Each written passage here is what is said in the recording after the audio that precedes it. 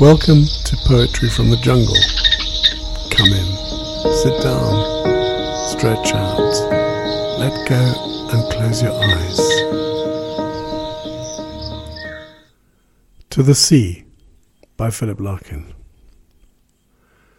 To step over the low wall that divides road from concrete walk above the shore brings sharply back something known long before, the miniature gaiety of seasides. Everything crowds under the low horizon.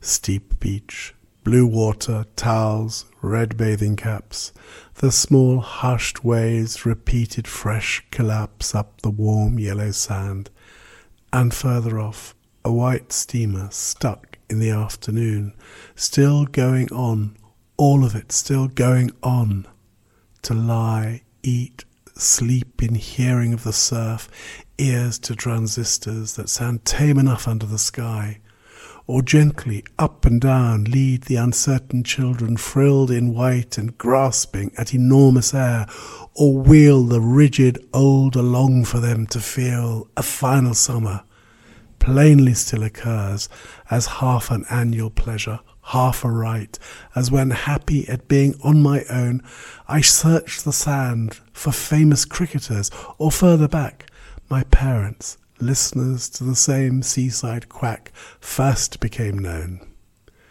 Strange to it now, I watch the cloudless scene, the same clear water over smooth pebbles, those distant bathers' weak protesting trebles down at its edge, and then the cheap cigars, the chocolate papers, tea leaves, and between the rocks, the rusting soup tins, till the first few families start the trek back to the cars. The white steamer has gone. Like breathed on glass, the sunlight has turned milky. If the worst of flawless weather is our falling short, it may be that through habit these do best, coming to water clumsily undressed, yearly, teaching their children by a sort of clowning, helping the old to, as they ought.